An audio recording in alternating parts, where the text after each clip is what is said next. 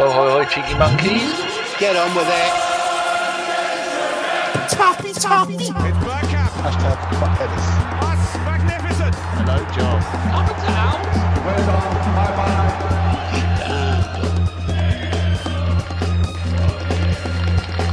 Bloody Arsenal. Be ambitious. Come on. Hello and welcome to Bergkamp Wonderland. We are a Chris Carpenter Appreciation Society, and tonight we've all come dressed as pirates. First up, it's Josh the Pirate. Josh. Danny. You're not very piratey. I can't help it. No, I didn't get the memo, to be honest. No, I've got a peg leg on, but no one can see it. Oh, excellent. Right, next up, it's Le Quiff. I don't know what Le Quiff stands for in English, but is that a French way of something saying piratey, Simon? Yeah, it's just the funniest way to say quiff, I think. So, how are you anyway? You good? I'm good. I'm very good. You all right? I'm tickety-boo, as the great Billy Connolly regularly says. And finally, it's talking about dirty old pirates with plenty of booty. It's Gav from She-War. You all right, Gav? How you doing? I'm still good since Simon asked me. If anything changes, I will let you know. Well, things change quite quickly these days, Dan. It's social media world. Do you know what I mean? I love it when people ring up Ian Lee on Talk Radio and they ask him, how are you? He goes, none of your business. They get the up and think he's being rude. Well, he's not, is he? There you go. That's the introductions done in 1 minute 18. That is some kind of record. First thing we're going to do, start off with Simon.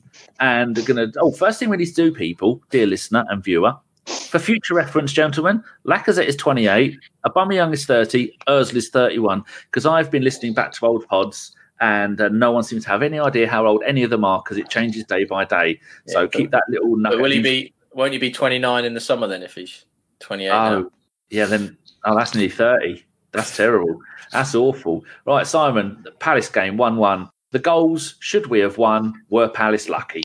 Yeah, I mean, the goals, let's start with the Arsenal goal. I thought it was a brilliant goal. Before that, we were dictating tempo of the game, controlling possession. And then we saw what David Luiz is best at, when he hits that ball out from the back. Lacazette, fantastic touch. And the great thing about that goal is actually Lacazette, if you watch, he delays that pass by, just a few seconds, just at his right time, so then Aubameyang can nip in, gets in there, and, Pierre Aubameyang does what he does best. And from that point on, we were 1-0 up. I thought we were cruising this. And the only thing I said was, we need to kill this game. We didn't do it against Chelsea. Against Manchester United, we're almost aware of it, but we got that second goal. And that was my concern. I think I said it in the WhatsApp group to you guys, we haven't killed this game. And sure enough, Palace came back. They fought back. The red card happened, which I'm sure we'll discuss more. Palace got their goal for that one moment where we switched off. Kolasinac at that free kick. It needs to be awake there to see that Maya's going to receive the ball. He switched off and they scored. And in the end, down to 10 men, Selhurst Park, I think we'll all agree, is not the easiest ground to go to. I think it was a well-battled point. But again, I think this for me is the thing I've taken in these 5-6 games under Arteta is not killing games and having a reliance on Aubameyang. I think that's the issue that needs to be resolved. When we're on top, we need to be blitzing teams, 2-3-0. Liverpool and City are great at obviously the better teams than us at the moment. But that's where I think the team needs to improve. They need to be killing these games because at the moment, they're not quite fit enough to play the way Arteta wants for 90 minutes. Joshy boy, your thoughts on the game? And were you pleased to see that when Socrates makes an error, which he has made quite a few in the past, he seems to look very angry at it. He doesn't do what some other players do, where he makes an error and just goes, never mind. He was angry with himself, wasn't he?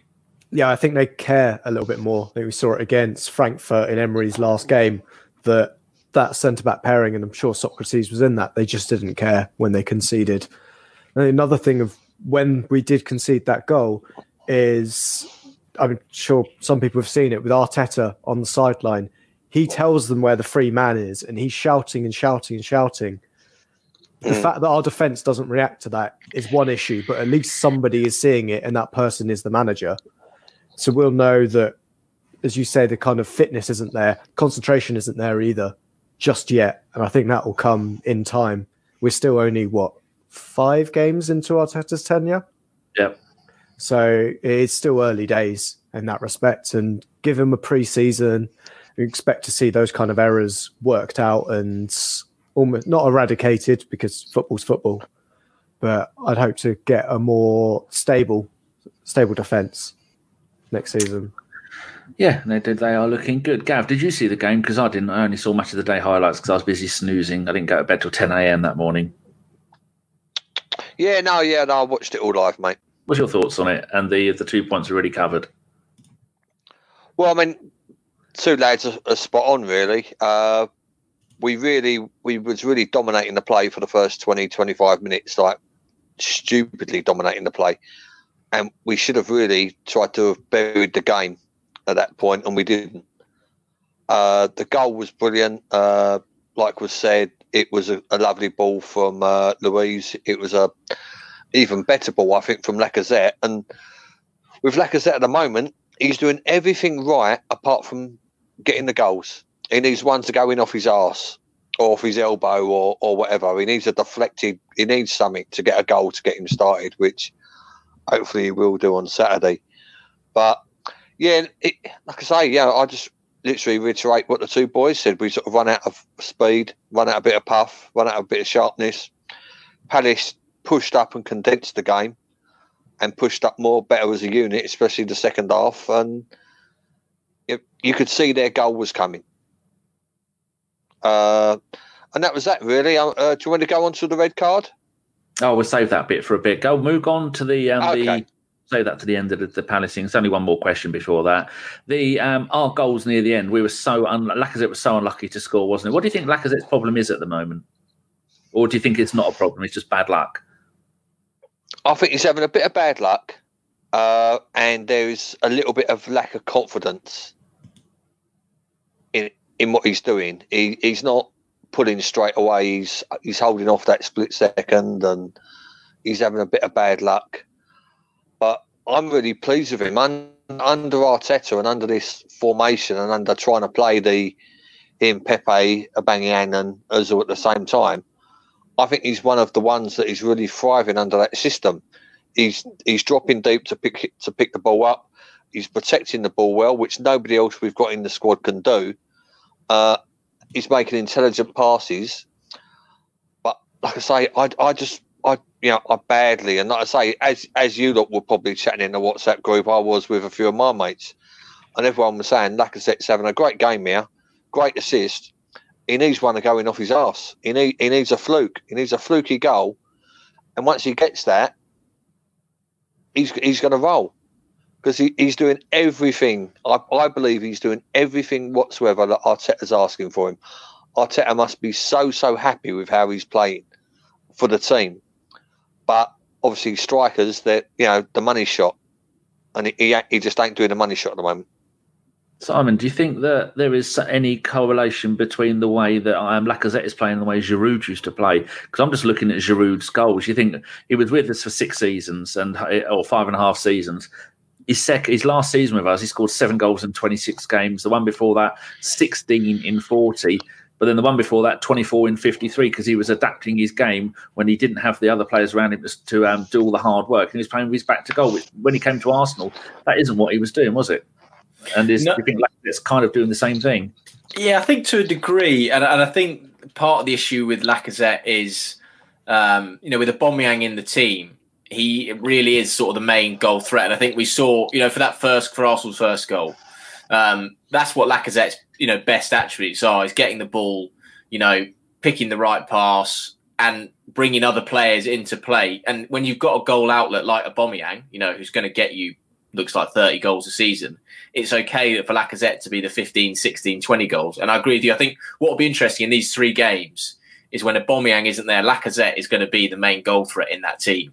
And whether Arteta said to him, look, you're going to have to play a slightly different role here, you're going to have to do different things, whether we see a different Lacazette to the one there is at the moment. Because I think at the moment he is deliberately, looking to get Aubameyang away and get him into play. And the two, many of the goals often come through their link-up. So I think in these 3 games, we might see a different Lacazette to what we've seen so far. And that could be the chance for him to end that goal drought that he's had so far. Josh, what's your thoughts on that? On Lacazette as a whole, I think, as you say, there's not a huge amount more I can kind of say about him. We have seen he's got a proven track record in terms of scoring goals. It was not that long ago, he was our player of the season. So I think there's still a player there. And to be honest, if we've got any want to try and sell him, like some of our fans are asking for, he's going to need to at least show he can score goals, because otherwise no one's going to buy him and we'll be stuck with a player that can't. So whilst we're in this kind of situation, it just makes sense. We've got to get Lacazette scoring. And as Gav said, he needs one desperately to go off his arse. The same as Ayew, with his goal. To be honest, the Palace goal. So they weren't that sharp in front of goal. They just needed a lucky deflection, and he's exactly the same. The chance he had late on in the game against Gaita, their goalkeeper, and that superb double save, I think that's more on the goalkeeper's great save than Lacazette being out of form. Otherwise, I think the fact that Simon says now that Aubameyang's out for 3 games, it's Lacazette's kind of chance to shine. Otherwise, we could easily see. Well, we've got Martinelli, to be honest. I don't want to heap too much pressure on the guy, but as soon as that kid came in, he started scoring goals, and I think he's going to be in a position to be a backup striker next season. So there's definitely pressure there behind Lacazette. A little bit of a Lacazette detail here. I was trying to get this done while Gav was giving me a tour of his house, of his mansion. It's too much gold everywhere, Gav. I didn't have you down as a golden diamond taps man, but this season, Lacazette has scored 5 home Premier League games.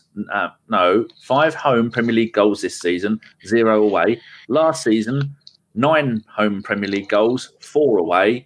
And this is his first season, 11 home, 3 away. So he scored 25 home goals, 7 away in 2.5 seasons. Gav, is that good enough for someone who came to us as a bit of a goal machine? Because when he was playing in the Farmers League for Lyon, he couldn't stop scoring. No matter where he was on the pitch, he was just magnificent. But he had Nabil Fekir playing behind him, didn't he? Setting up stuff like a dream.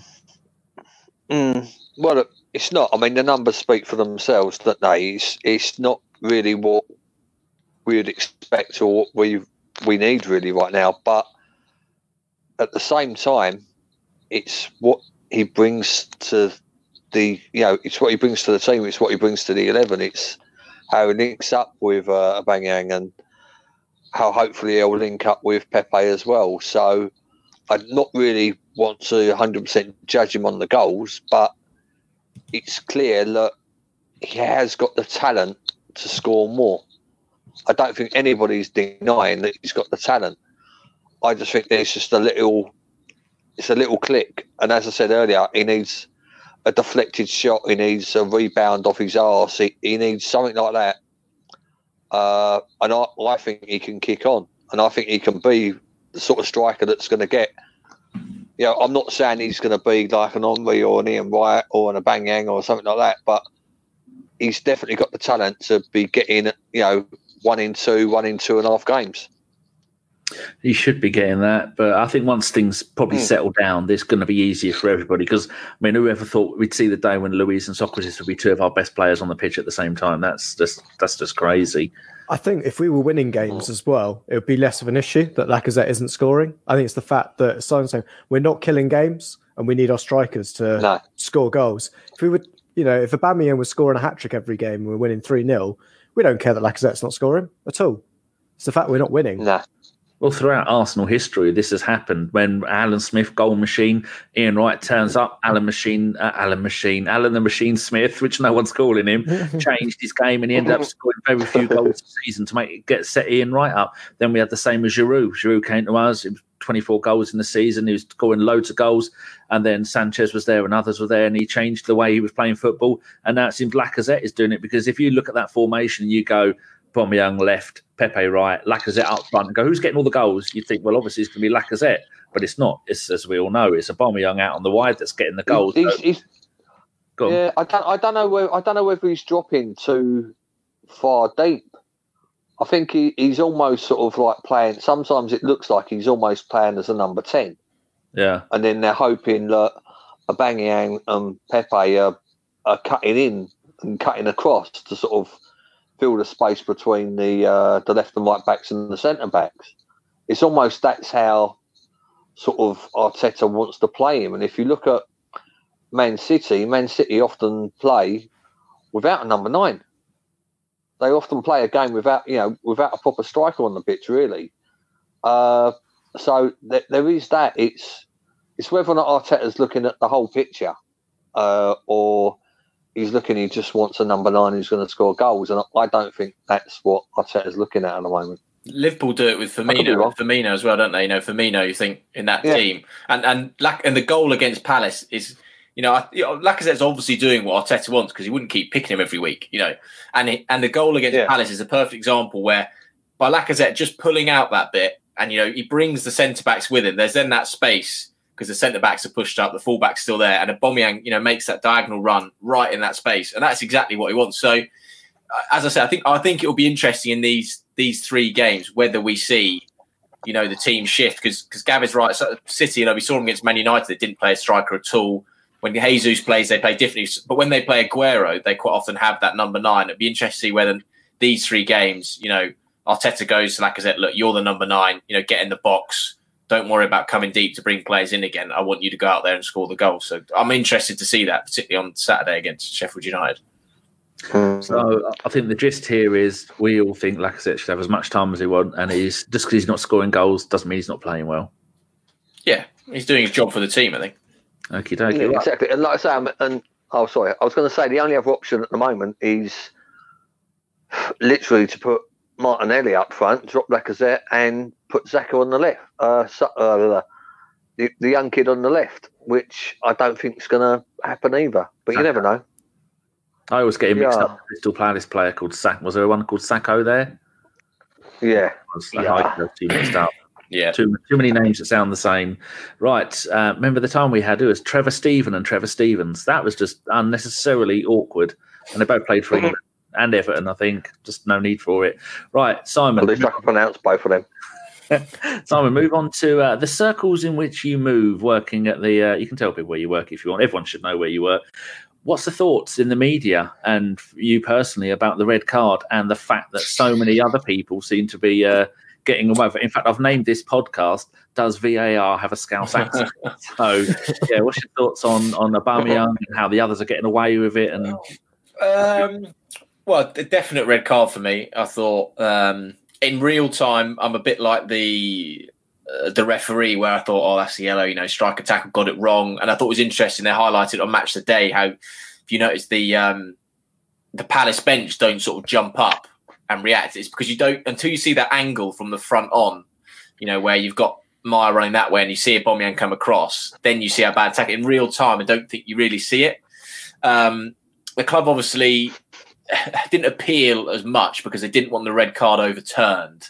There's a sort of an FA regulation where you can deem that the punishment is excessive, and they thought, given the fact, as you pointed out, there's been examples where they've been overturned. The fact the referee originally thought it was a yellow, that they could have a chance to get the ban reduced. They've failed with that, as we found out today. And the key for me is what you highlight there is the consistency. I watched the Spurs game on the same day on Saturday as well. It was 5:30 kick, wasn't it? And I thought the Robertson tackle was pretty, I think he does get a bit of the ball, which probably saves him. But that, again, is studs up and is late. And the issue we have with refereeing, and we all have refereeing, is we want consistency. And even with VAR, we're not getting consistency. And that is a problem. And if we isolate that decision, not looking on the wider context, for me, it's correct. It's a red card. It probably should stay as a 3-game ban. And we move on. But the issue is consistency. And even with VAR, we don't have consistency with referees. Wasn't it the first time in the implementation of VAR that a referee actually went over to have a look at the monitor in 2020?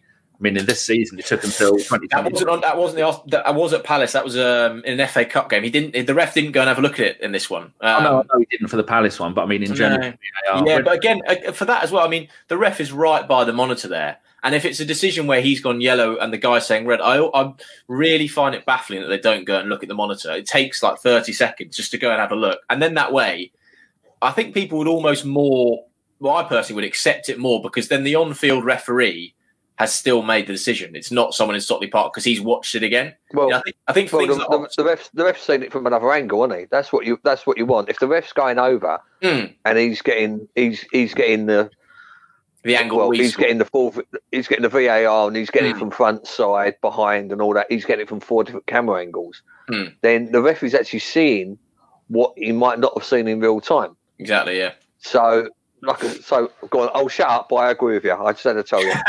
no, but that is the issue, and then it's the referee making it rather than some bloke in Stockley Park who we don't even see, and it keeps it contained as for those people at the ground. I think a lot of the frustration now, I mean, we saw Palace fans put up a banner, is that it feels like someone who's not even there, who's sat in a junction off the M25, making decisions about a game that's not miles away from him.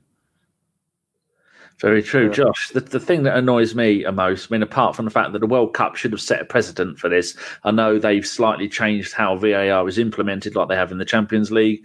I know in the FA Cup, if the ground had VAR, it was used. If the ground didn't have VAR, it wasn't used. That's also made people go, "What the hell is going on?" But the thing that bugs me the most is those contraptions that they wheel out that looks like a robot from some 1960s science fiction thing.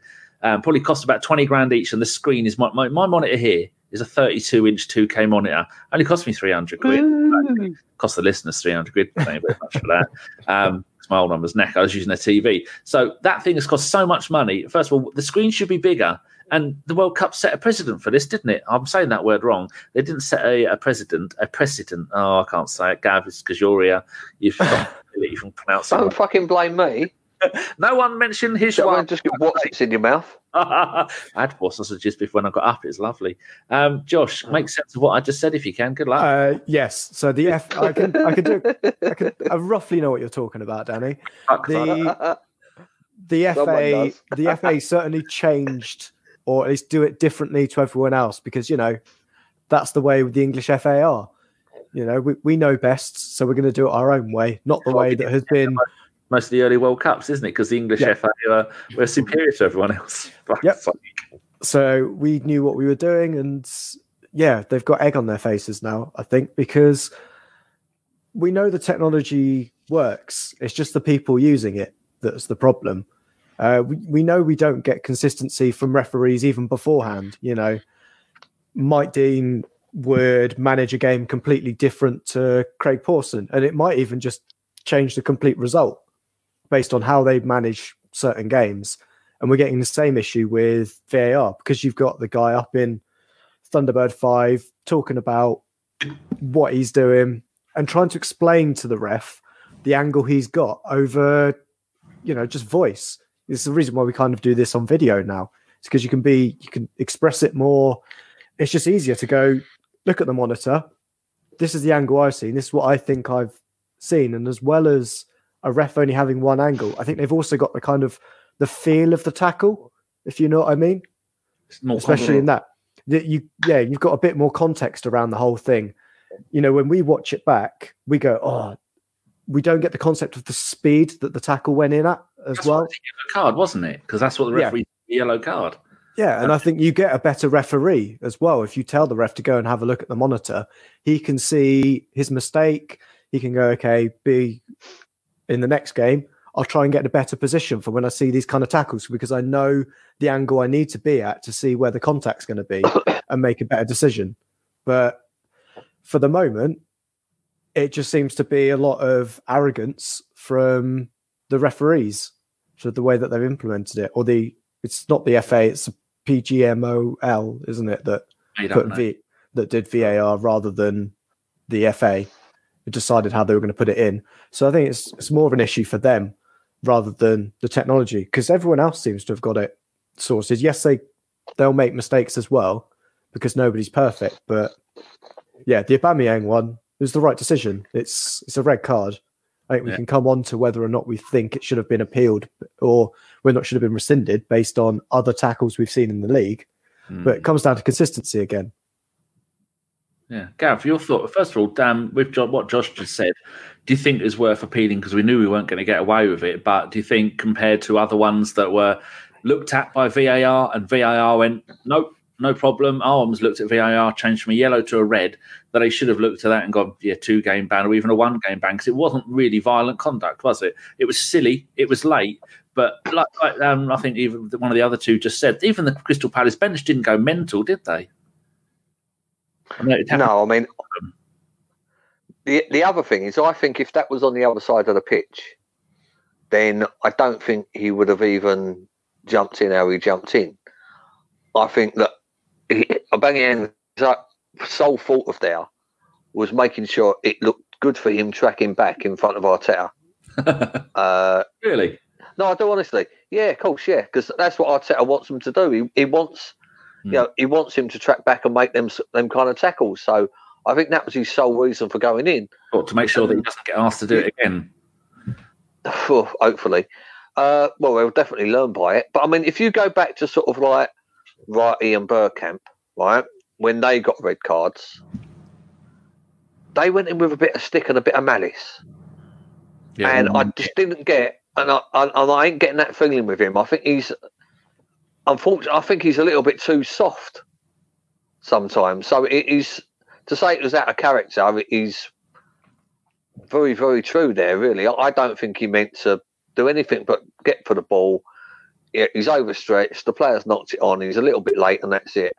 And what bothers me is if a player gets a yellow card, you can't appeal it after the game. But if a player gets a red card, a yellow card during the game, they can appeal it there and then and give them a red.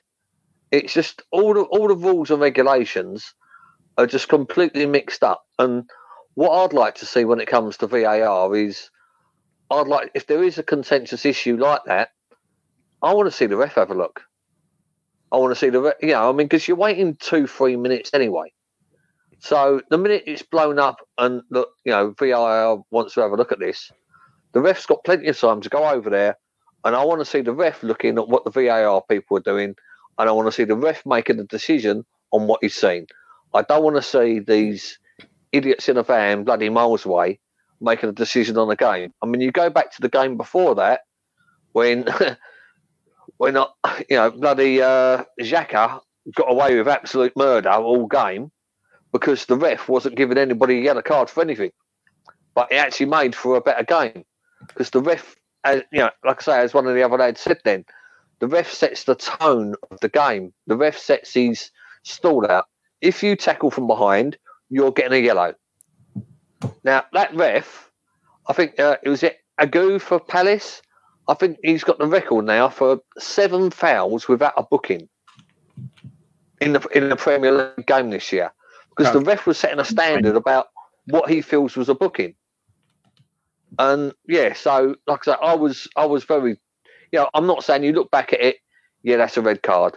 You look at the tackles that have been against Pepe, he's had probably 2 or 3 of them. You look at the Liverpool game where the fella was clearly studs up over the ball, hit him just above the, on the shin. There's no consistency. And that's what upsets fans. That's what upsets people watching the game is no 2 refs are refereeing the game the same. No 2 VAR decisions in a game are the same either. And you add them both together and it's just completely frustrating. Completely frustrating. Agree. Right, quicker one from all 3 of you. Josh, would you keep VAR or would you put it in the bin? Oh, I'd keep VAR, I'd bin the refs. But it's the thing. Technology works. It's, it was clearly that Aubameyang put in a red card tackle there and the referee got it wrong. But at least let that referee see the issue he's made or the fault he's made and correct it. Simon? No, I'd get rid of it. Do you think it's kill me? That's the Park Storm question coming up later. So I feel it's taking. I think Lampard made the point, the other week. It said it's killing, a lot of the atmosphere from players, the bench, the fans, particularly with goals, where it's like you sort of celebrate and then you're not really celebrating, and then you're celebrating goals not going in. It's just a bit like I don't know. I just don't feel. I don't feel enough of a benefit from having it. And I think I just preferred the game without it and with its warts and alls. And I just don't not being a fan of it. And I'd just get rid, I think. I feel exactly the same way. Gav, how do you feel about it? And do you think that maybe it's helped a certain team up in the Northwest win their first title since most people were born?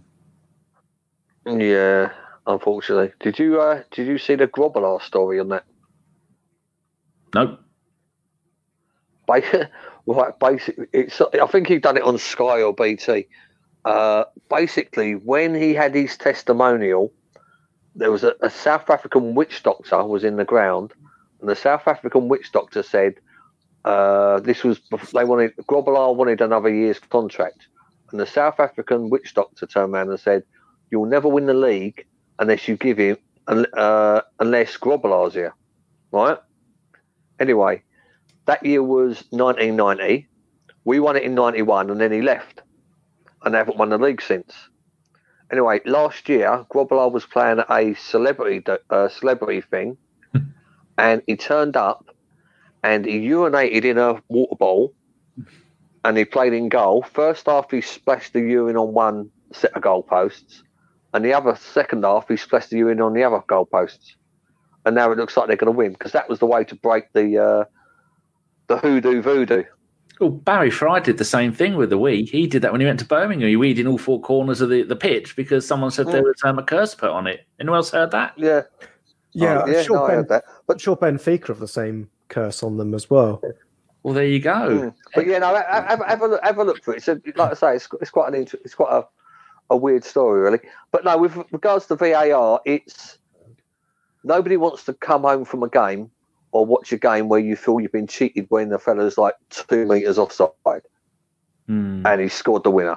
Nobody wants to see that. Nobody wants to see a team winning a game because their players dived and no one's touched him.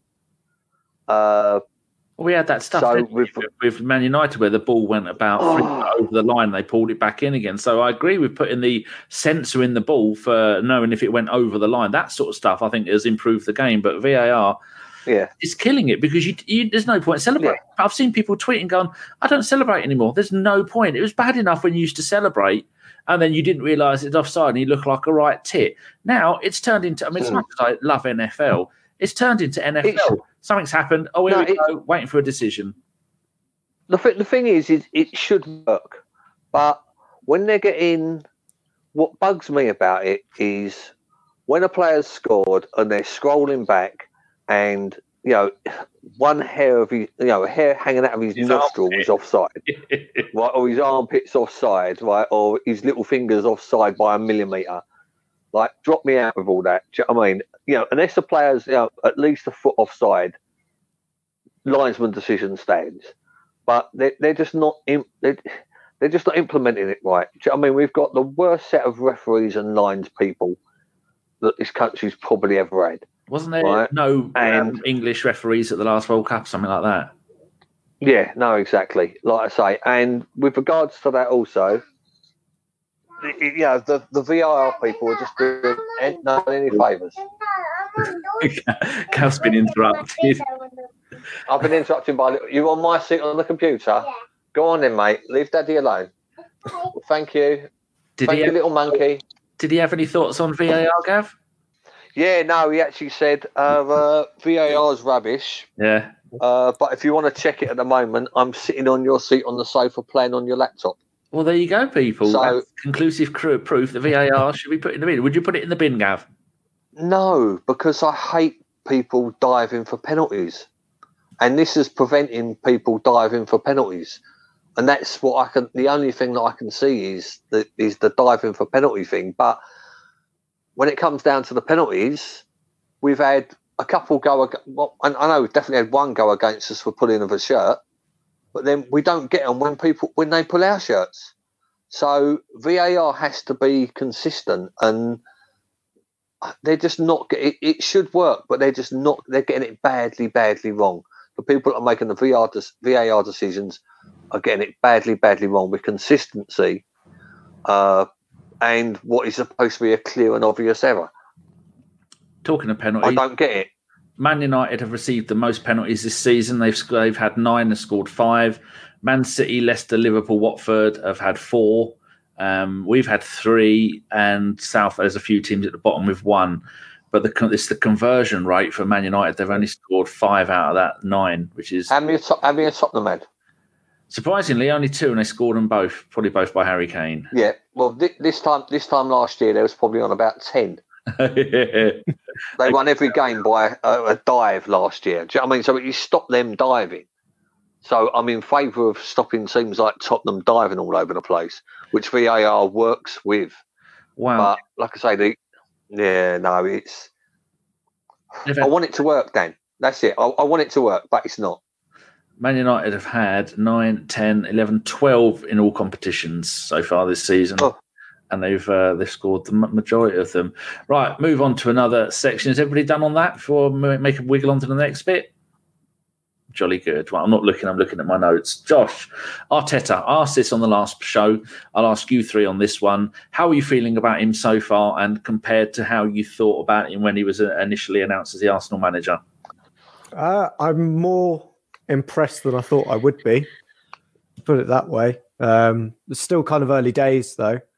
But the way he's kind of, I would say, turned us around, because it's still being a bit dodgy, but the change in atmosphere and the change in drive from the squads has been great to see. Absolutely. I didn't think he'd be able to sort our defence out as well as he has. I thought, I think there's a lot of things that give us a couple more games, possibly him another 10, could be a bit more rounded on what he's actually been able to establish with the squad. But the things he's got out of Ozil in the early parts of his tenure have been absolutely fantastic. It was a player that looked completely gone all round from kind of top level football. He looked like he needed to go out to, pick up a pension in one of the small minor European or further afield leagues.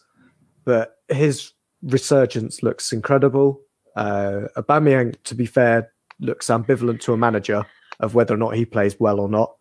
Xhaka, I think the way he's managed to kind of reintroduce him under the radar, because he looked like he was gone in January, telling us all to fuck off as we're booing him. Some fans do need to be told to fuck off, Josh, don't they? I mean, yeah, for sure. We tend to make sure that it's told regularly. If not, Jason Davies does it for us. But I think just the way, that's probably one of the biggest things that I've seen from him, the way he managed to bring Xhaka in, because we know how important he is to the club. There's a reason why he was, how many games has he missed for us that weren't suspension or injury? He was barely dropped under Wenger or Emery. And the fact he's kind of come back in, I think the way that he wants to play as well, Arteta, will really help Xhaka, and Xhaka will help us. 153 games he's played. Yeah, and he's been here for what? Just under 4 seasons, yeah. 3.5. So take away his suspensions, because he picked up 15 yellow cards or so in his first 15 games. Season. Yeah. Okay, good. Gav, breaking news. Hizwan have scored. They're playing Watford feeder team, and they're 2-0 up. They got Dybala, Costa, and Hizwan playing up front. Isn't that great? Lovely. Simon, your thoughts on Arteta when he was announced, and how you feel about him now? I was excited when he was announced. Felt like it was a risk, a gamble, but a gamble that was worth taking, I thought, for what he could potentially be. And I know there's a lot of people saying he's never managed, he's never coached, but I mean, to have, your references on your CV being Pep Guardiola, Pochettino and Wenger, you can't get much more than, a glowing references and that, and referees and that. So I felt like Arsenal were at a point, it got so bad under Emery, and Freddie as well, I think, got caught up in that as well, that it was worth, giving someone the keys to the car to do a full rebuild. And the only thing I've been surprised about is how quickly we've seen, differences and changes. I thought against Manchester United, we were exceptional. Against Chelsea for large parts of the game, very good. And then we saw, of course, those old tendencies as well, where they switch off. And again, we saw against Palace, those little concentration lapses that are still there. But for 5-6 games, I mean, the difference we've seen, he's reintegrated Xhaka, who we thought, as Josh says, was basically a goner. He's reintegrated Ozil and started to get the best out of him. He's made Socrates and David Luiz look like a viable centre-back partnership. Traore was our player of the month for December. He's playing Lucas Traore in the right fucking position. That's crazy. Yeah, I mean, and he's done the things that I think a lot of us have said, but it's to do them so quickly. And I think the only thing we're seeing in games is players can't quite do it for the whole 90 minutes. But there are certainly periods in games where I think all of us will admit, bits of the Man United game, bits of the Chelsea game, where we're watching it going, fuck, this is really good. This is really enjoyable. This is how Arsenal want to play. And a big thing as well, the last point I make is the messages he's sending out to the squad and to the fans through the media. I think we obviously know what happened with Emery. You know, all of us struggled to understand him. We've heard about the squad struggling to understand him. And with Arteta, it just feels like, you know, he's got a plan. And I think after that first press conference, I don't know about you guys or how much you watched of it or read about it, but I went to that first press conference and I came out of that and everyone was just like, whoa, okay, you can trust what he's going to do. And it's just the speed at which he's done it that's impressed me so much. And it's actually better for me, I think, that he's got this half season where, let's be honest, I mean, the top fours is very difficult to get, but he's almost got this as a free pass, these 5 months. And I think that's going to be a big, big help for next season, that he's had these 4 or 5 months to look at players, work out his style and get it implemented. A bit like Rodgers did at Leicester, you know, he had a bit 3-4 months. And I think that will make a big difference to next season, the fact he's had this little run up with the pressure off. Can you clear something up for us? I said on one of the live shows that the players said they couldn't understand what Emery wanted. Was that they didn't understand his tactics or they didn't understand him because of his accent? I think part of that, I think it just got to a point where, I mean, Bukayo Saka, you can go back and find it if you Google it, after the Frankfurt game, actually said the language was an issue and that he often had to go to Freddie to, you know, try and, you know, explain what Unai wants to be done. I think that was part of the issue. And for that, you know, we can't really have too much of a go at Emery because, you know, I mean, it's difficulties of speaking another language, all of us know. I mean, my Spanish was absolutely abysmal. So, but I think there was also just a confusion over what the message was and the style of play. And I think all of us will admit that if we watch this season and one of you said to me, "Oh, describe to me how a Unai Emery team plays," I probably couldn't really do it. And in 5 games under Arteta, I can tell you pretty much exactly the style of football that they play. You know, it's pressing with high intensity, it's playing out from the back. And I think it just got lost about what direction was, whereas now it's clear the style, it's clear the direction. And Arsenal needed that at a point where they'd pretty much hit rock bottom. Okay. I think that came from, I want to say it's Julien Laurent, who had said that it was a thing at PSG as well, that it wasn't the language necessarily, it was the way he was trying to communicate his ideas, and that it was all a bit fuzzy and the players didn't know what they were doing, as well as, you know, the fact that, as we say, he's a multilingualist, which is more than, you know, I'm sure some of us, Danny, can barely say multilingualist, let alone speak another language. But then again, poor he's a London boy, isn't he? And us London boys, we're not known for our ability to pick up on foreign accents. Gav, have you been impressed with how quickly the players have gone from, I don't want to know the club, you're dead to me, I'm leaving. Oh, Arteta. Oh, this sounds good. I'm in, and then playing well again. That like Simon was saying, that turnaround. Are you surprised? And how did you feel before he was when he was announced? And how do you feel now?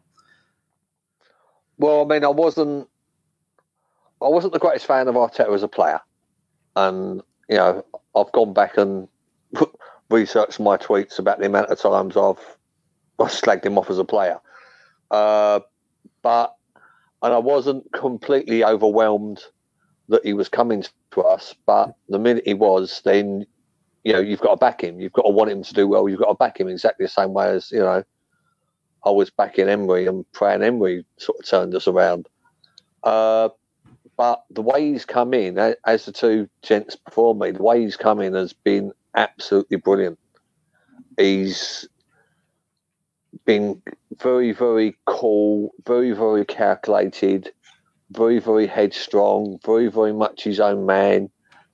His press conferences must be an absolute joy to sit in. So I envy you for having to, you know, for getting to sit there and watch him, because he almost knows the questions before he's got the answer to the questions before you ask the question.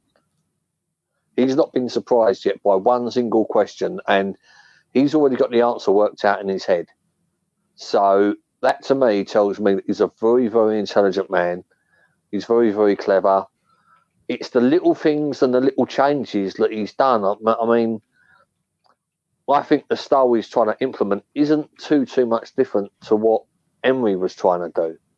But it's the little things. It's the, as I said before, and I'm moving my hands about here, and I know you can't see me, it's the Lacazette dropping deep. And then it's the Aubameyang and Pepe coming from wide, making the diagonal runs into the middle.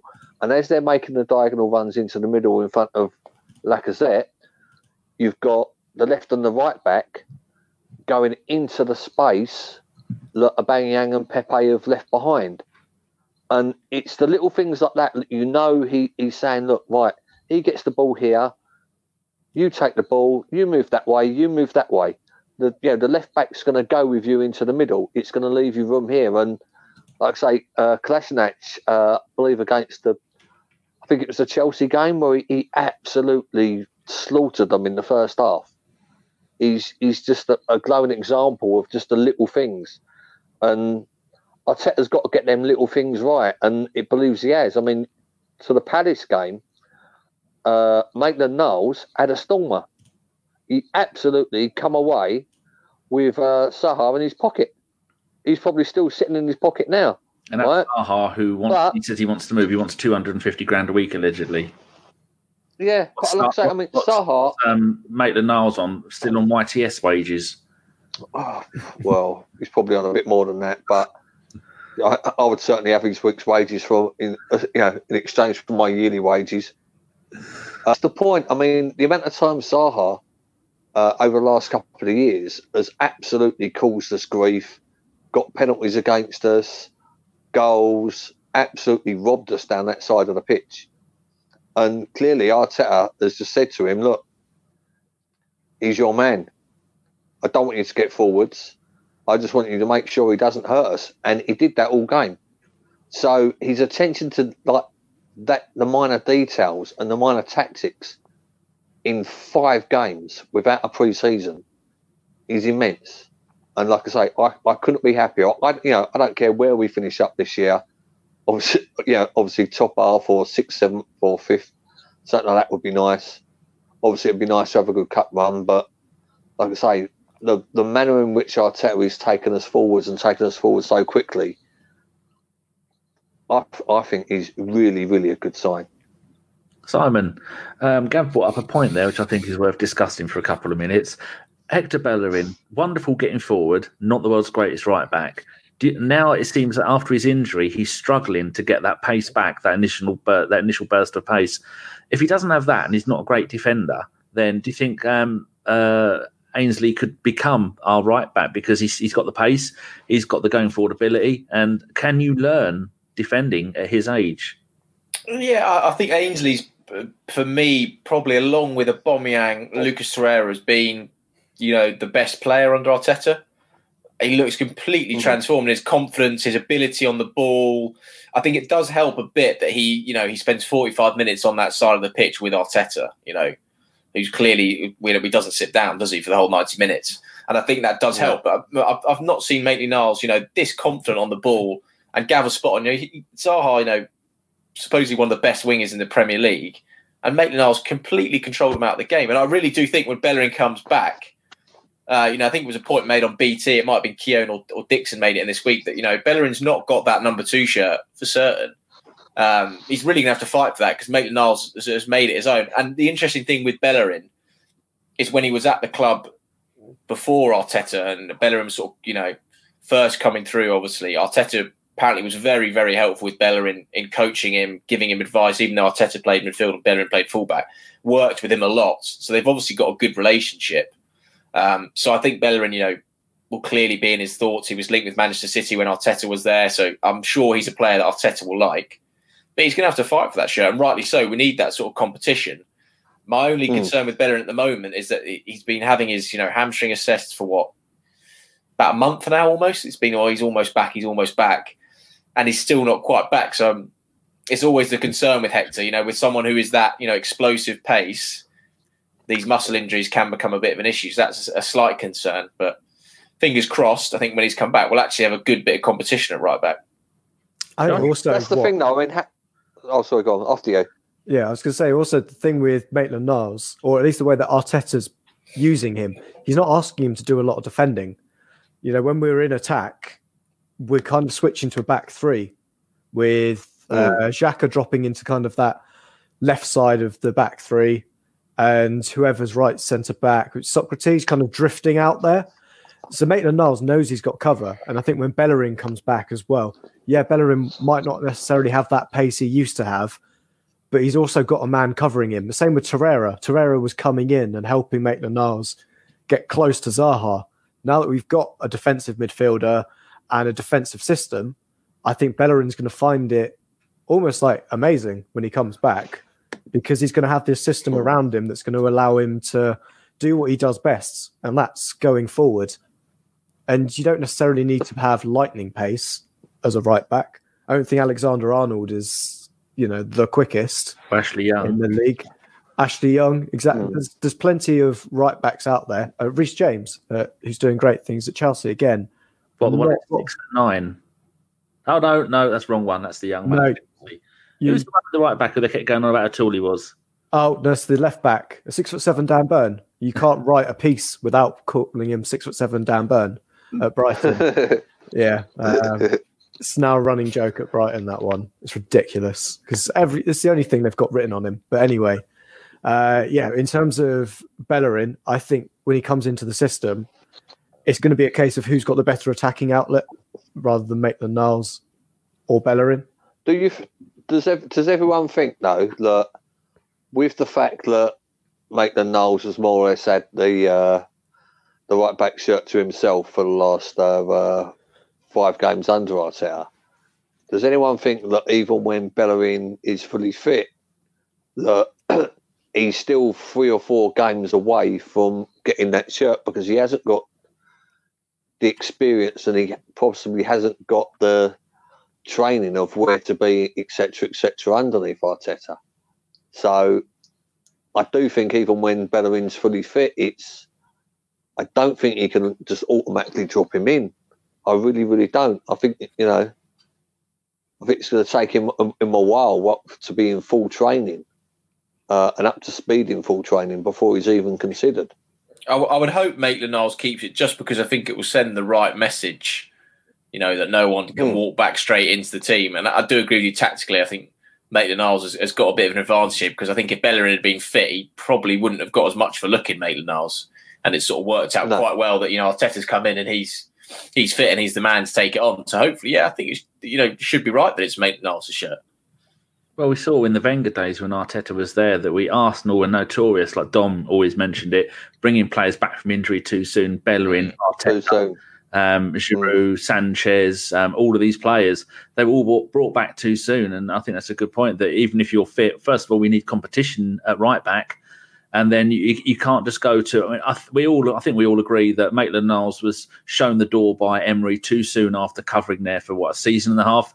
Oh, he's back now. Go on, get lost. You're not even on the bench. And I think that to do that to a young player can seriously damage their confidence. And you're not saying thanks, but in any way. But I think that I think we've talked about this before on the pod, and people have said that you can't.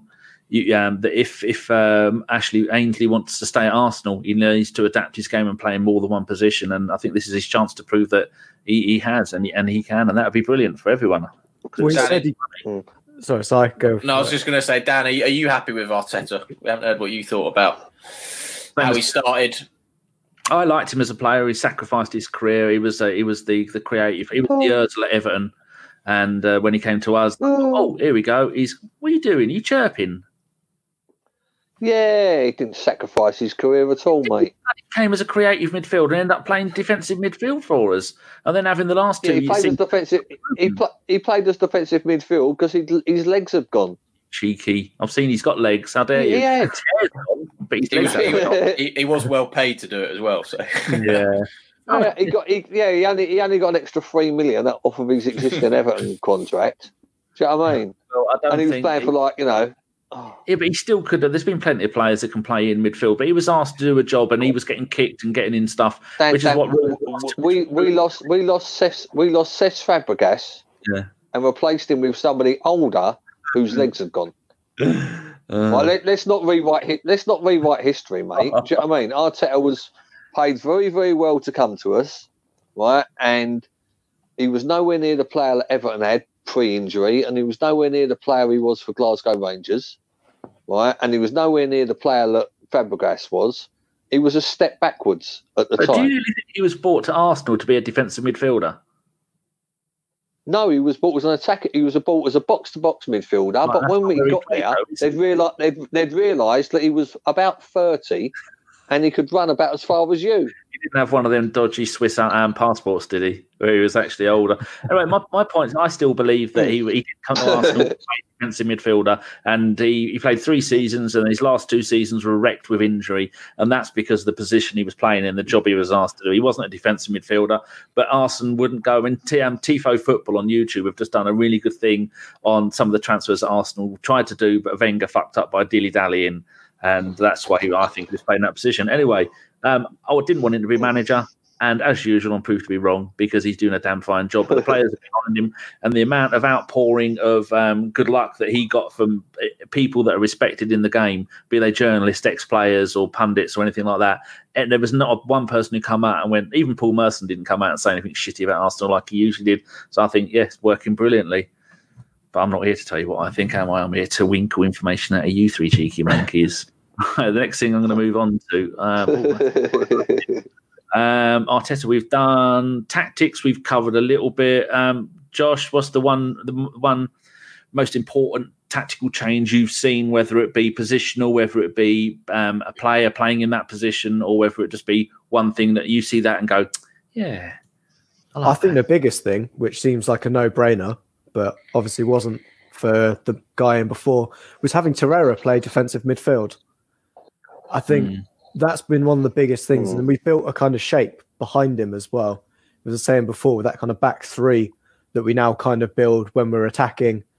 When you've got Xhaka and you've got David Luiz who can ping that kind of long diagonal, we've got a player that can do it with their left and we've got a player that can do it with their right foot and can properly open the pitch and get our wingers in. I think the way that Arteta is using the fullbacks as well. Maitland-Niles had said under Emery, I think one of the reasons why he got binned out so quickly was that he didn't want to play right back. You know, he always saw himself as a winger or in central midfield. The way that Pep uses his right backs was always, especially at Bayern Munich, was having Joshua Kimmich come centrally. And I think we've seen that with Maitland-Niles as well. He's not always overlapping. He's sometimes coming infield as kind of an inverted right back. Yeah, I saw that on YouTube today. They were saying that they like the right back to come in and the left back to go forward, and then vice versa when the other one's attacking. I hadn't even noticed. Yeah, so you'll see that normally we'll have the left back going forward because Kolasinac doesn't know how to defend, and we'll have Xhaka dropping in. But I haven't seen it with Torreira doing a similar thing. It's been Maitland-Niles coming more centrally, and although he's on the team sheet as a right back, he's playing more as a kind of midfielder, which then kind of settles his kind of want of where he wants to play on the field. I think that's the really important thing, that we've kind of brought a player back that we need as a nominally to play right back and do a decent job there. And he obviously seems happy to be in that position because I think he would have been one that would have been looking to perhaps make a move in January. So as you are an official hipster, is there the new hipster term the inverted fullback? Yes. That sounds like some kind of inductive heating system.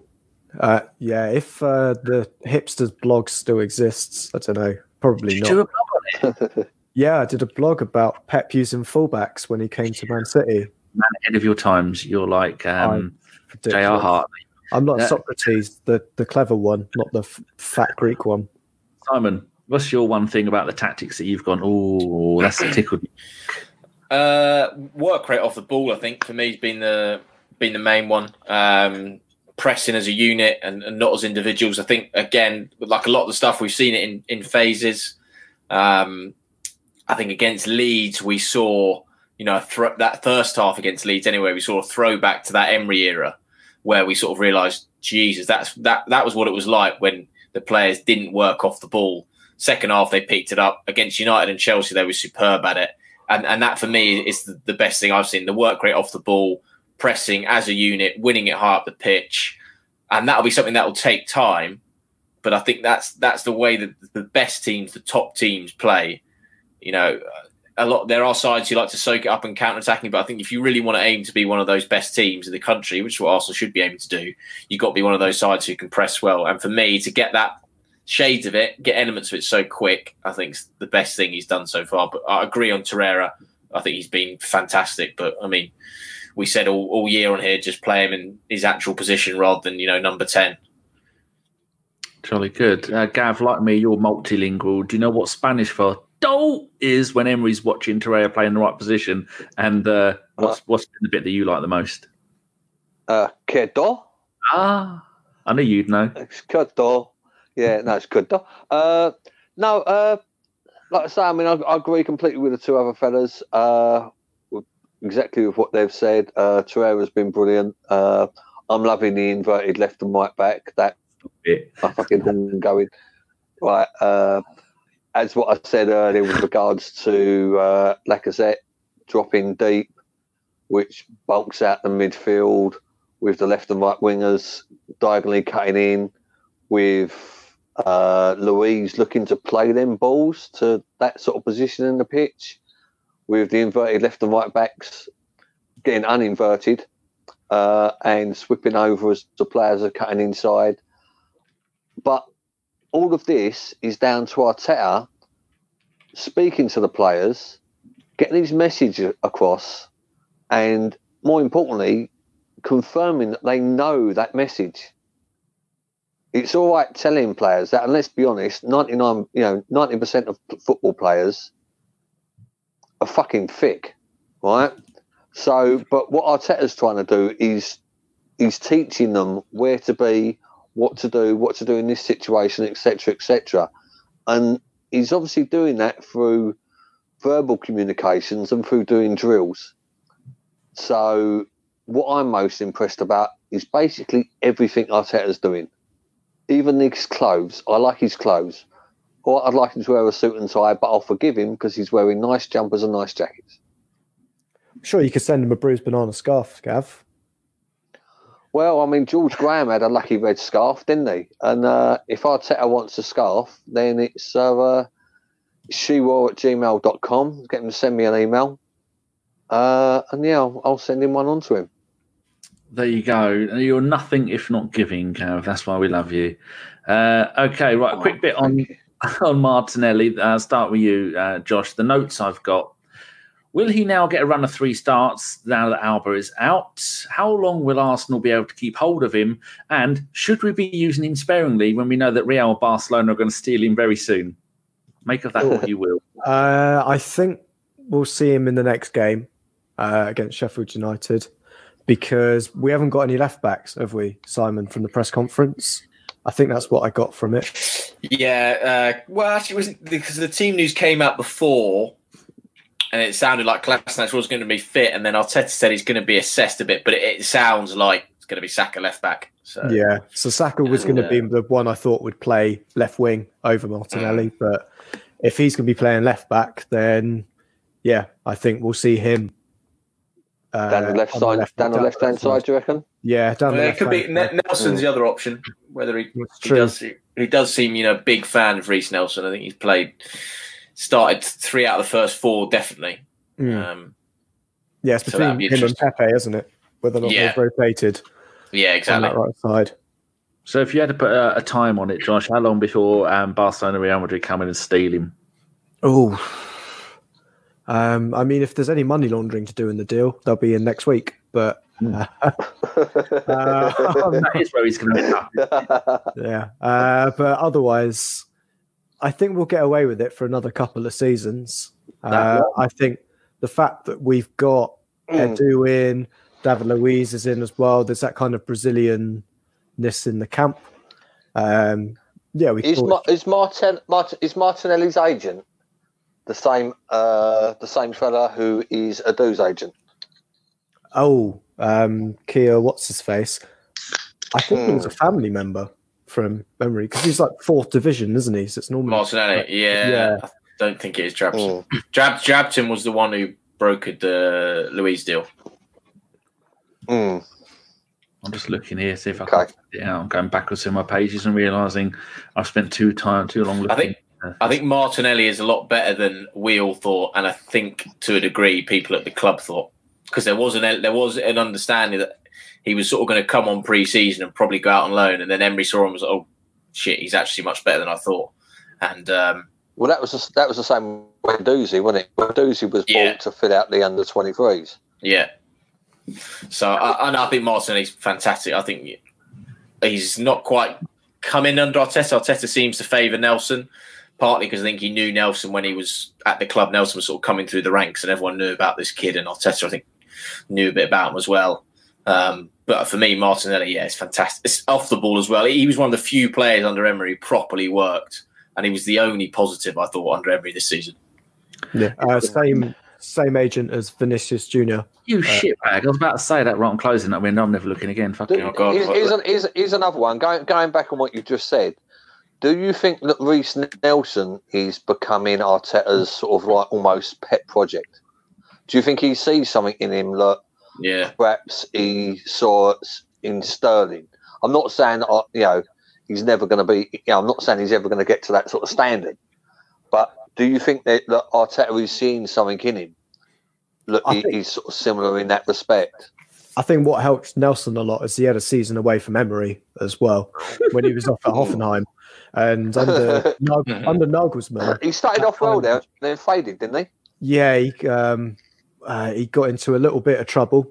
What was the word? Yeah, disciplinary issues. He was late for training, though, and he said it wasn't his fault. It was the traffic, didn't he? He said, then Nagelsmann said, "I don't care. You're here on time, no matter what." Yep. I think Nelson needs a bit of the whip. I think he needs it a bit. Yeah, and I think we've seen that from just press conferences that Arteta doesn't take any shit from anybody.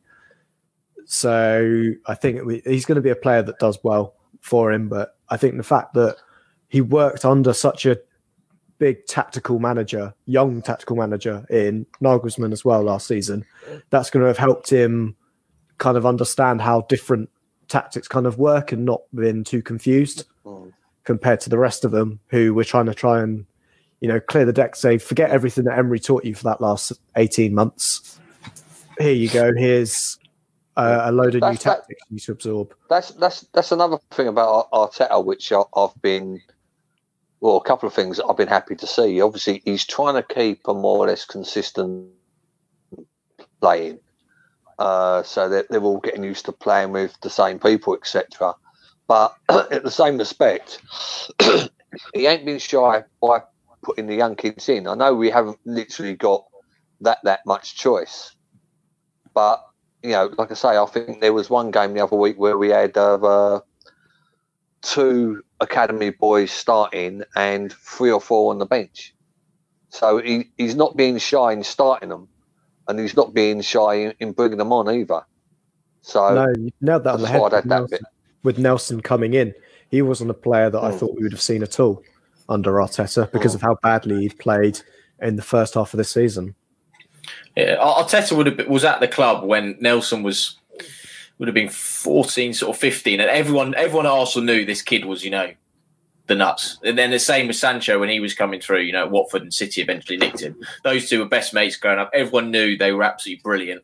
And I think with Nelson, what we hope will happen is what we saw with Sterling and Sane, where Arteta coached them into better players. And Nelson, I think a thing that annoys me when I watch Nelson is he does something fantastic. He'll beat a man, great bit of skill, and then his end product's not there. And you compare him with Sancho, who's gone away, leaps and bounds gone on. The difference with Sancho to Nelson is when he beats his man, he delivers, it's either a killer ball, it's a good shot or something. I think for Nelson, he's lacking that end product in his game at the moment. But I think Gav is spot on that Arteta will make him, his little project because he knows the talent that Nelson's got and everyone at the club knows the talent Nelson's got. It's just bringing it out of him. Well, that's almost the Hale End blueprint, isn't it, for a winger? Yeah. No end product. Yeah. And then eventually play right back. So. Yeah. But that's another thing as well. So presumably Arteta was taking his badges during the end time at Arsenal. And surely he would have done training sessions with Nelson because they normally stick him with the under 16s, under 14s. Yeah, quite possibly. He's mentioned before in press conferences, I think after one of the games that he knew Reece when he was a young lad. So he knows all about him. And I think we see Nelson needs coaching, but I think Arteta could be the man to bring it out of him. Simon, I think another one that he was. Sorry, Dan. Go on, Cav. Dan, will you shut up, Dan? We're having a chat here, mate. I'll put my hand up next time I want to speak. Go on. Yeah, exactly. Go back and sit in the corner. Yeah, no. Say moving on to another one. No, because I've really got a thing for wanting the academy kids to come in and do well.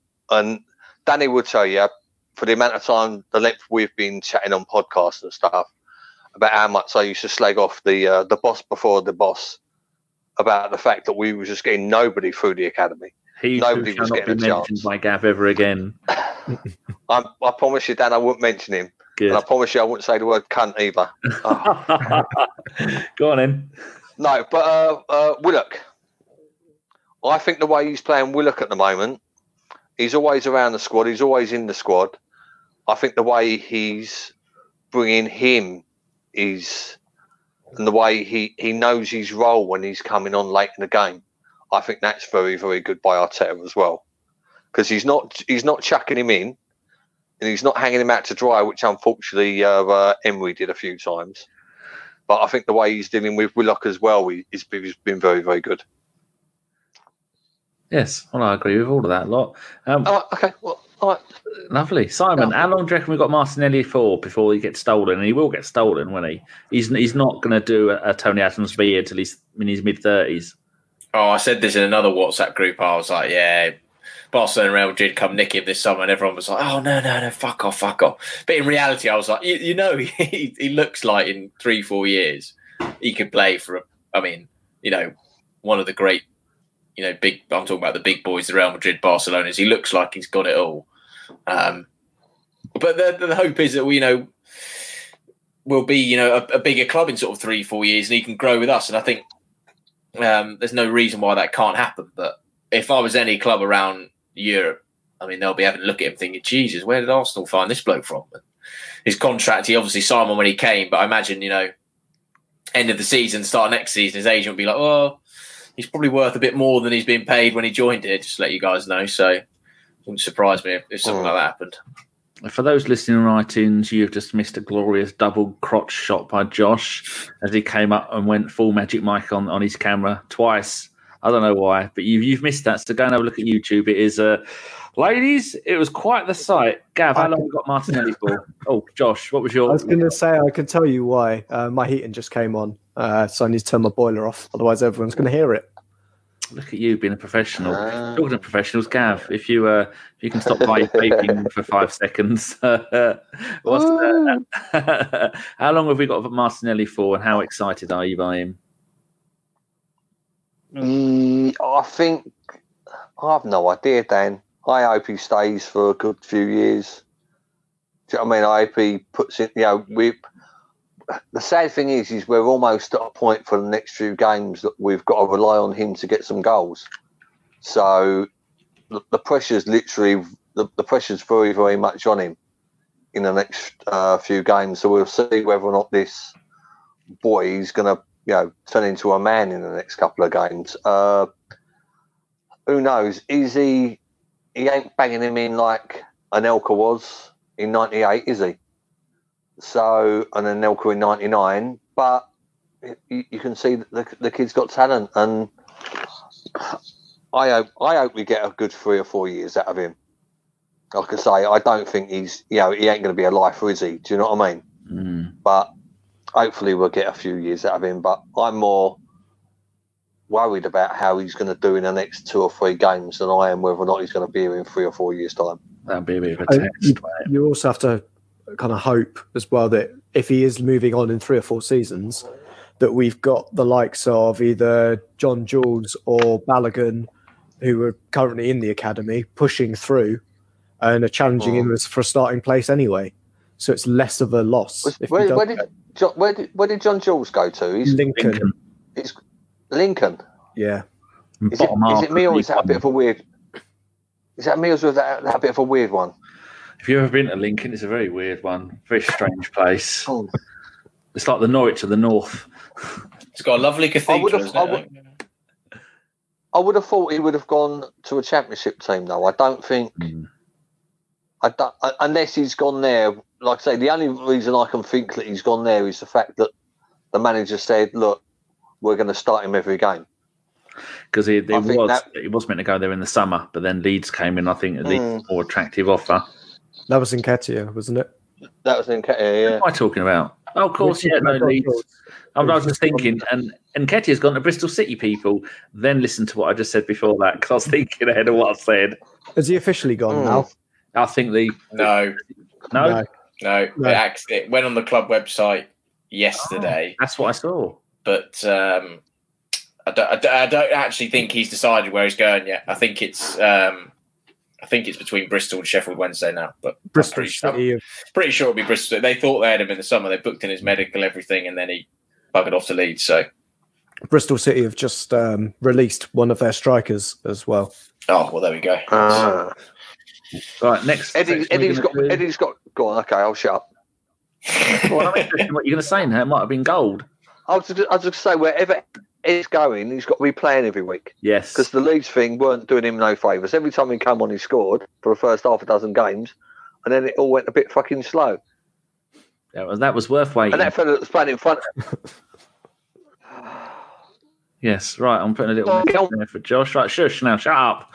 Right, I'm going to go through transfer rumours. People love this bullshit, so I've broke it down into 3 sections. Players I've heard of. If anybody thinks this might happen, just shout because I'm not looking at the screen. Titi from Barcelona. Is that going to happen? No. Have I said it right? No. All right, here's one I'm definitely going to get right. John Stones from Man City on loan. Is that going to happen? Stones. No, their Man City got an injury crisis at centre back. Yeah. They're not going to loan out a £50 million set, and also they've got an issue with the homegrown and having British players. They've got no space for foreign players. They can't let Stones go. There you go, transfer market. Stick that up your bum. Right, I could see it's in the summer, maybe, possibly. Dries Mertens from Napoli, who from memory was a midfielder when he went there, and they went, let's give him a go up front, and then he scored 100 goals or something. Is that going to happen? That was a June one in the summer. Yeah, he's on a free in the summer. It would make sense if you're looking for a goal scoring winger backup option.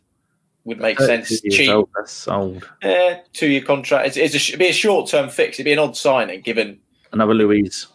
Yeah, I think it'd be an odd signing, but a free transfer. They might think, it's worth a punt. Jerome Boateng from Bayern, centre back, 31 years old. No, it's not happening. Yeah, that's our kind of signing.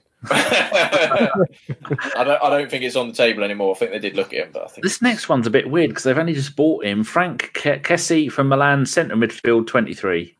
Oh yeah, he was on loan there. It was one of those weird ones, where Italian clubs loan them for like a year and then buy them. He's been there for a couple of seasons. Milan need to sell, don't they? So I think the issue is I don't think we're going to spend this month. We will loan and we won't spend. How about we've got the budget Rabiot? How about the real thing? Adrian Rabiot for Juventus, centre midfield, 24.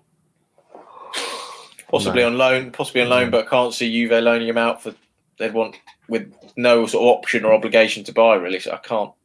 So I was listening to a podcast and they have an abundance of central midfielders there, most of which they've got a bugger all or on a free. I think they prefer to let someone go other than Rabiot. I think is Kadira still there? Emre Can, they're trying to get rid of.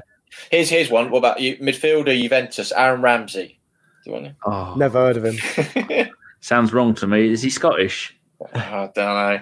There's a Brazilian chap we were linked with as well, wasn't there? Unless you're getting don't ruin it. That's not coming up though. 2 more I've heard of. Thomas Lemar, Atletico Madrid, left-sided midfielder, 24. No. I think he's available. We don't need a left-sided midfielder. Centre mid or we've centre got 40 back. players who can play there. Centre back or centre mid. You've ruined this then. Yeah. Akan, unpronounceable, Milan, left wing, 25. No, I'm going to do that one for you. No. Players I've never heard of. You right? Ready, Josh? Yeah. Ready, Simon? Is this the Hitler section? It certainly is. You can have a lay down and I'll do my best to... Okay, I'm going to be quiet. I'm going to put myself on mute. Dejini Dakonam. It sounds Japanese. I don't think he is. Getafe, thank you. Getafe, centre back, 28. Never heard of him. We were linked with him in the summer. And I think the January before. I don't think it's going to happen. I think it's agent talk, isn't it? More than anything. No, I don't think so. Okay. If you're an agent, you're trying to get your centre back a new contract or a move. It's pretty easy to link them with Arsenal. The next one is Boubakary Samar from Lille, defensive midfielder, barely out of nappies. He's only 20. No, I think he'll go to a bigger club. They want big money for him as well. Of course they do. Excellent. All right, then. Talking of being in nappies, Henry Kumwenda from Leeds, a forward, he's 18. Possibly could, but it doesn't sound like he's going to be in the first team, does it? That sounds like a one for the 23s. Okay, right. Bruno Gomes from Atletico Paranaense in Brazil, centre midfield, 22. Yeah, this is an odd one because this was the president of the club came out and said, yeah, we got an offer from Benfica. Oh, yeah, and Arsenal interested as well. Just sort of threw it in there. I don't know whether it was done sincerely or to make Benfica play more money. But obviously we know Edu's got links to Brazil and found Martinelli or helped in the process of getting Martinelli. So, but again, I think that'd be for the summer. And I think the president said that Arsenal only wanted to do a deal in the summer. It'd be about 25 million quid. So I did hear that we were linked to some young Brazilian right back, but I can't remember who it was. Danny Alves. No. Cathu, is that like? Something like that. Cathu still going? Right, as Gav has been very good, he's had fingers on lips, sat in the corner, cross-legged. It is 4 for you, Gav. Ones that are going. Mustafi to Galatasaray. Hopefully. Excellent. Granit Xhaka, Hertha Berlin. I think that's ruled out now, isn't it? Yeah. He's there. Torreira, ain't going nowhere. Torreira, Napoli. That's almost definitely ruled out. Yeah. All right, the final one, Lacazette. He ain't going nowhere. No. Is there anybody know anybody who no. might be leaving? Either be on loan or sold? Well, we said that we were going to loan 12 players out, didn't we, in January? Because we only had 5 out at the beginning of the season. Oh, 3. Kind of 3 or 4 and a half. That's it. Yeah, well, 3 have gone. Oh no, 4 will be kept. Was on loan at Macedonian team. He's now gone to Polish team. That's 4. Yeah. You were saying about Nketiah. Mavropanos has gone. 5. Mustafi will go if it can get someone in. I think it's the general consensus. They won't let him go without because they can't. We've got 4 centre backs now. They can't have 3. What does that say about Mavropanos? That he's gone to a German second division team? He needs to play, though, doesn't he? Mavropanos desperately needs to play. Still got time. He's part. No, he's getting a bit too old to not play. Because there was an article on and like Gav. I had a quick look at that. What, sorry? There was an article on She-Wolf today saying it could be the end for him. Yeah, Keno's did an article today, this morning about him, and I think he got it bang on that because of his age now, which he's 22, and he hasn't played much for 2 years, then really it's shit or bust time. Do you know what I mean? He's got to have a very, very good loan spell and come back a new player, or it's going to be a loan and they'll sell him in the summer. Okie dokie. Right, now we're going to move on to listeners' questions with Josh. And Josh, when you've done with listeners' questions, like a lovely piece of pottery, smooth it down, hand it to Simon, and he'll do 5s for them. Excellent. Well, Danny, I'm going to come to you for the first one. This is from Glenn DITM in the US of A. At the risk of being... who's typing?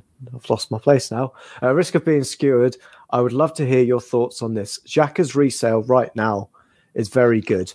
We always moan that other teams never want to buy our players we want to sell. We all know what he did without a proper apology. Believe me, I would shut up about this if he did. But now, because 4 good games in a row, I've become the minority of wanting to see him move on. Try and be nice and telling me I'm wrong, especially you, Danny. That's because I was on the Gooners pod with Mike and Andy, and Glenn sent that question in, and then Andy just said, he was sticking the fit, he's telling you to fuck off, and then left it at that. And I thought, I don't know why Andy did that. I think he was being prodded by Mike, but it's a good question. Cheers, Glenn. Then you'll hear Glenn on quite a few of the other up-and-coming young podcasts. I've heard him a few times.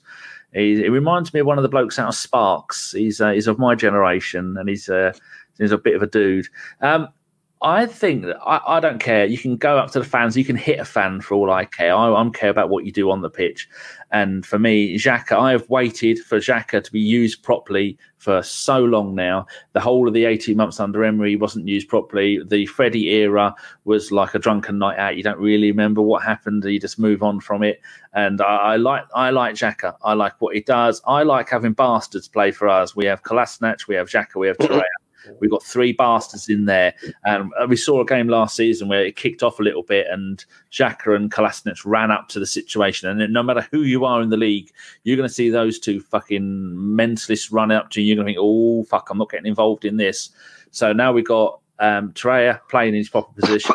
That means Xhaka can go play in the midfield a little bit more, drop back when he needs to, and I don't care what he done. So I know that some people would like an apology. The only apology we got was one written by his agent, I should think, or maybe written by the club. That obviously wasn't by him, but it's ticked the box of an apology. It wasn't a proper one.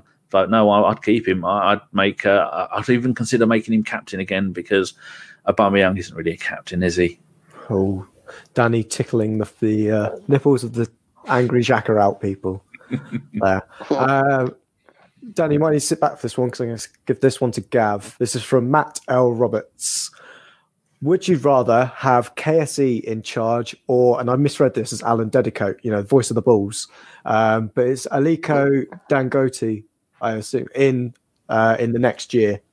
So I think that's the Nigerian and Africa's richest man who said he's buying Arsenal. Yeah, that Nigerian fella tends to say he's buying Arsenal about every 18 months. He has done for about 5 or 6 years now. I don't think KSE will ever sell.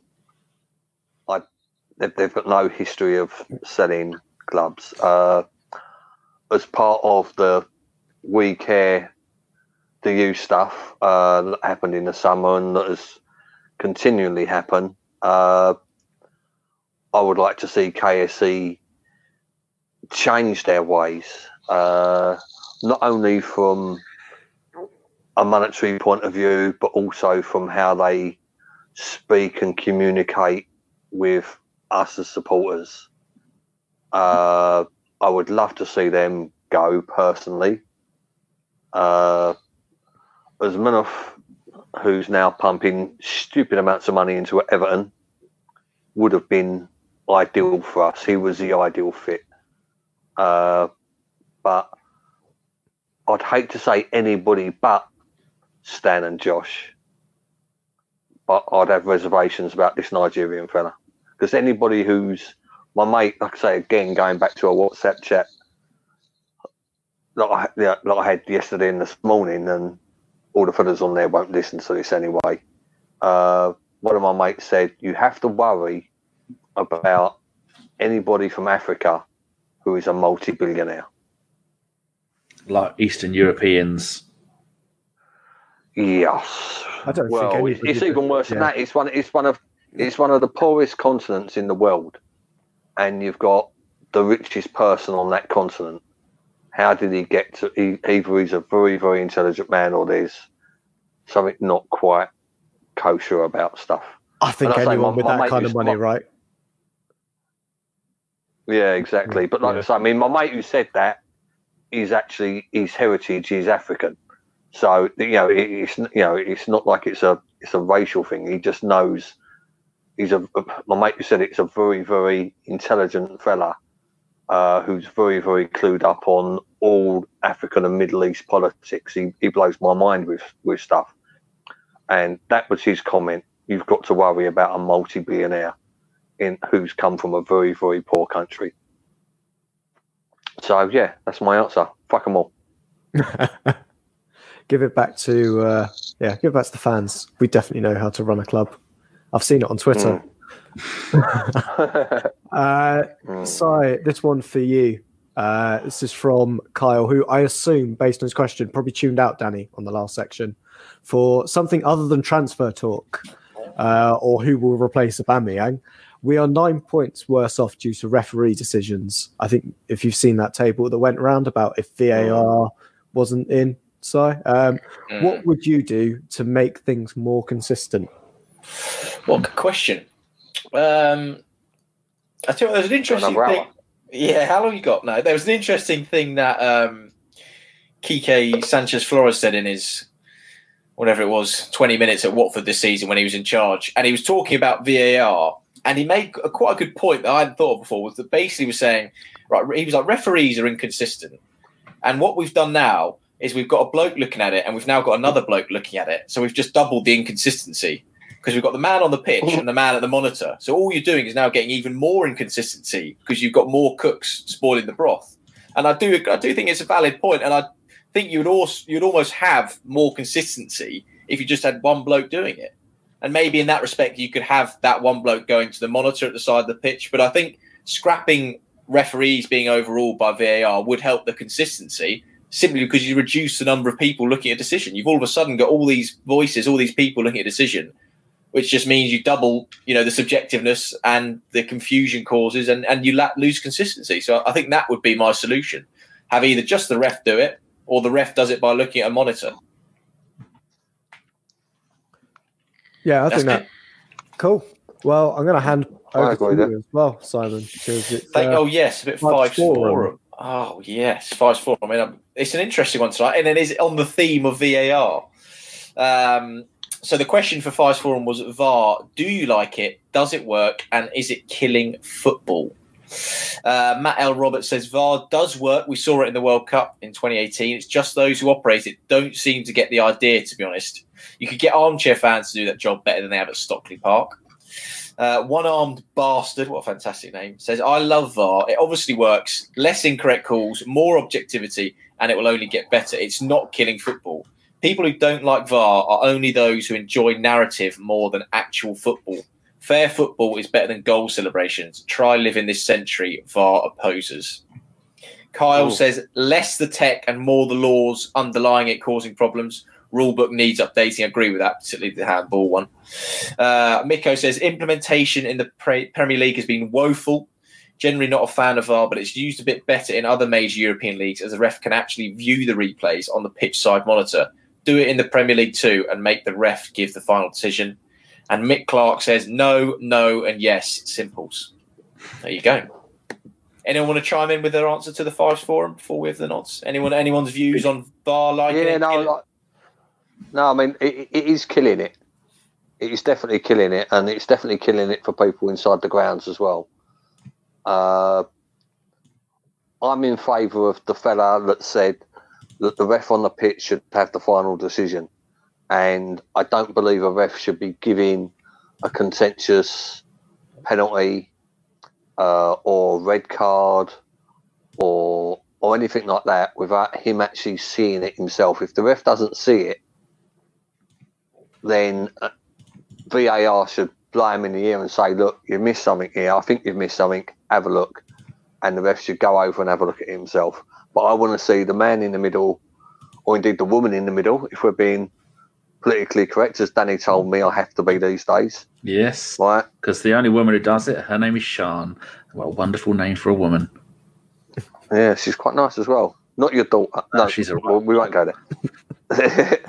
But they're both lovely, Dan. Right? Thank you. But yeah, no, the person in the middle with a whistle, they should make the final decision. That's what bugs me about it all. Yeah, I think the thing is when.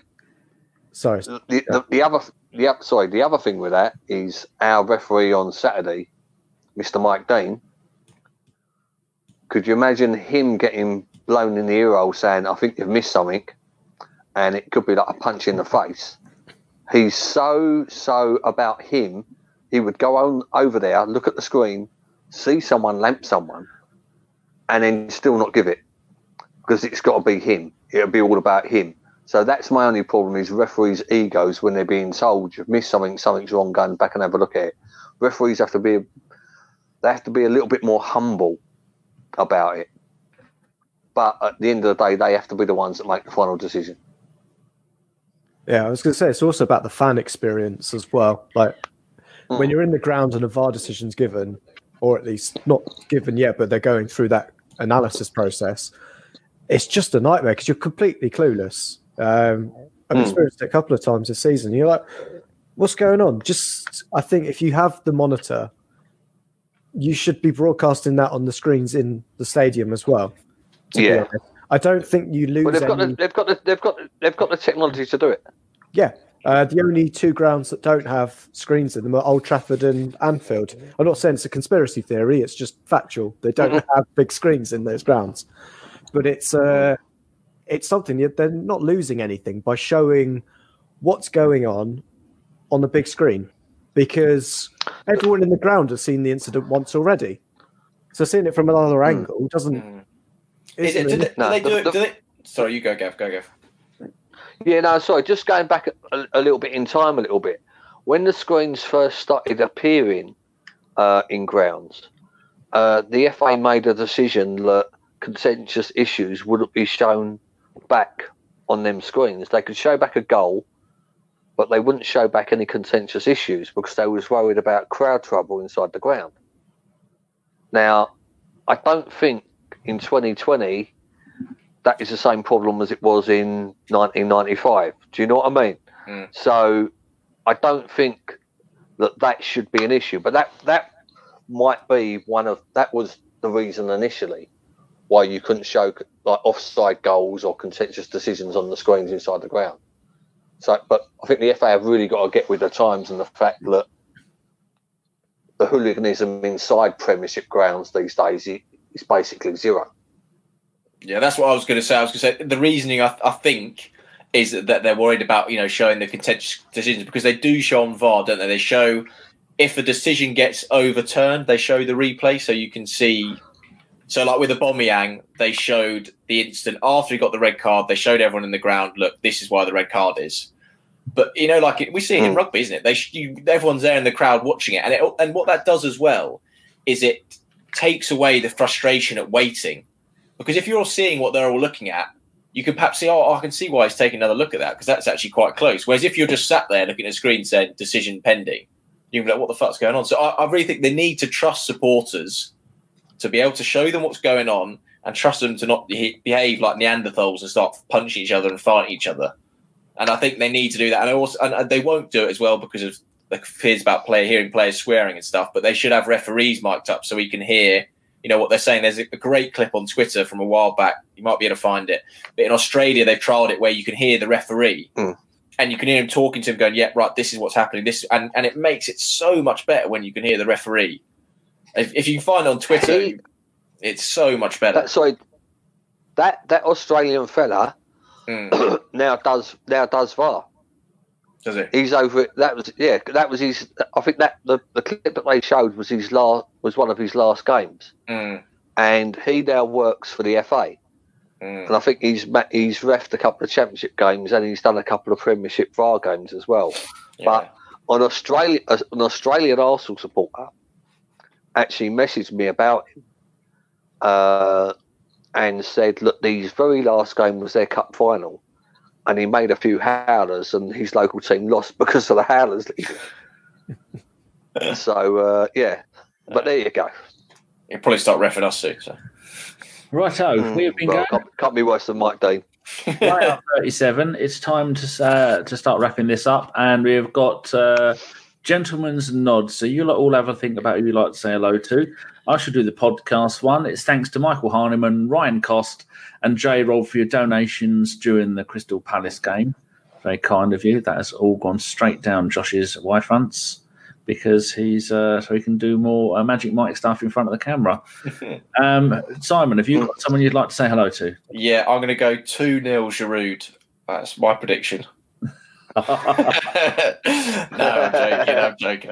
I'm actually going to do it to our good friend Dave Goonaholic. This is the first time I've been on since his passing. I mean, Jace has done quite a few pods since then. He did one straight in the aftermath, and as he always is, we know Jace is brilliant with words, and he basically said all I could say, but I just wanted to take this opportunity to pay my respects.